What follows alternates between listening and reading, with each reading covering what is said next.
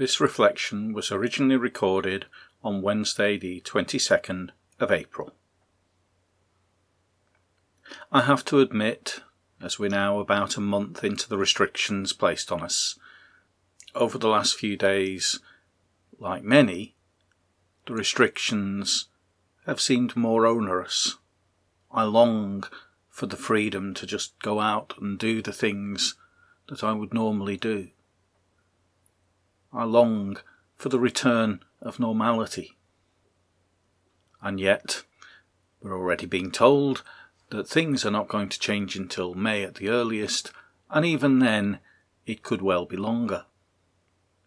Some are being told that it might even be a full 12 months before they can take their place in society once again, depending on how things go with the vaccine trials that are now starting.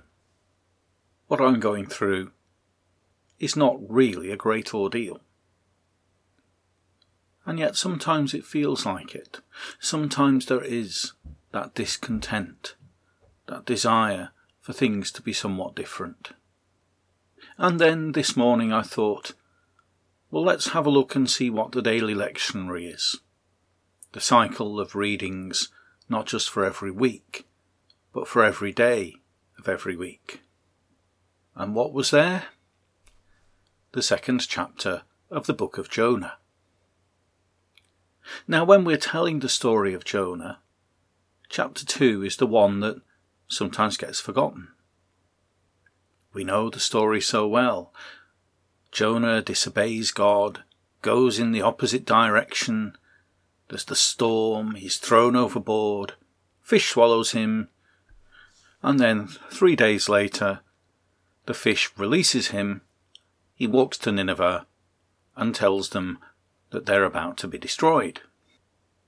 But those 3 days in the fish are actually vital to the story. In that second chapter of Jonah, the thing that was on the readings for today, we find out what he did with those 3 days. And if we think our confinement can sometimes be awful, just think of Jonah, 3 days stuck inside this giant sea creature. And what does Jonah do? He prays. In my distress I called to the Lord, and he answered me. From deep in the realm of the dead I called for help, and you listened to my cry.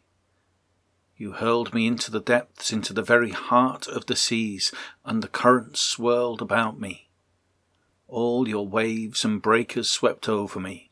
I said, I have been banished from your sight, yet I will look again toward your holy temple. The engulfing waters threatened me, the deep surrounded me. Seaweed was wrapped around my head. To the roots of the mountains I sank down. The earth beneath barred me in forever. But you, Lord my God, brought my life up from the pit. When my life was ebbing away, I remembered you, Lord, and my prayer rose to you, to your holy temple. Those who cling to worthless idols turn away from God's love for them. But I, with shouts of grateful praise, will sacrifice to you.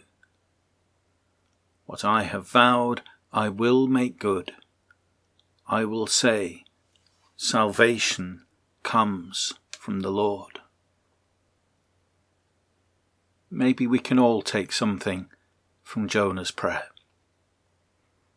That despite what may be happening to us now, that salvation comes from the Lord.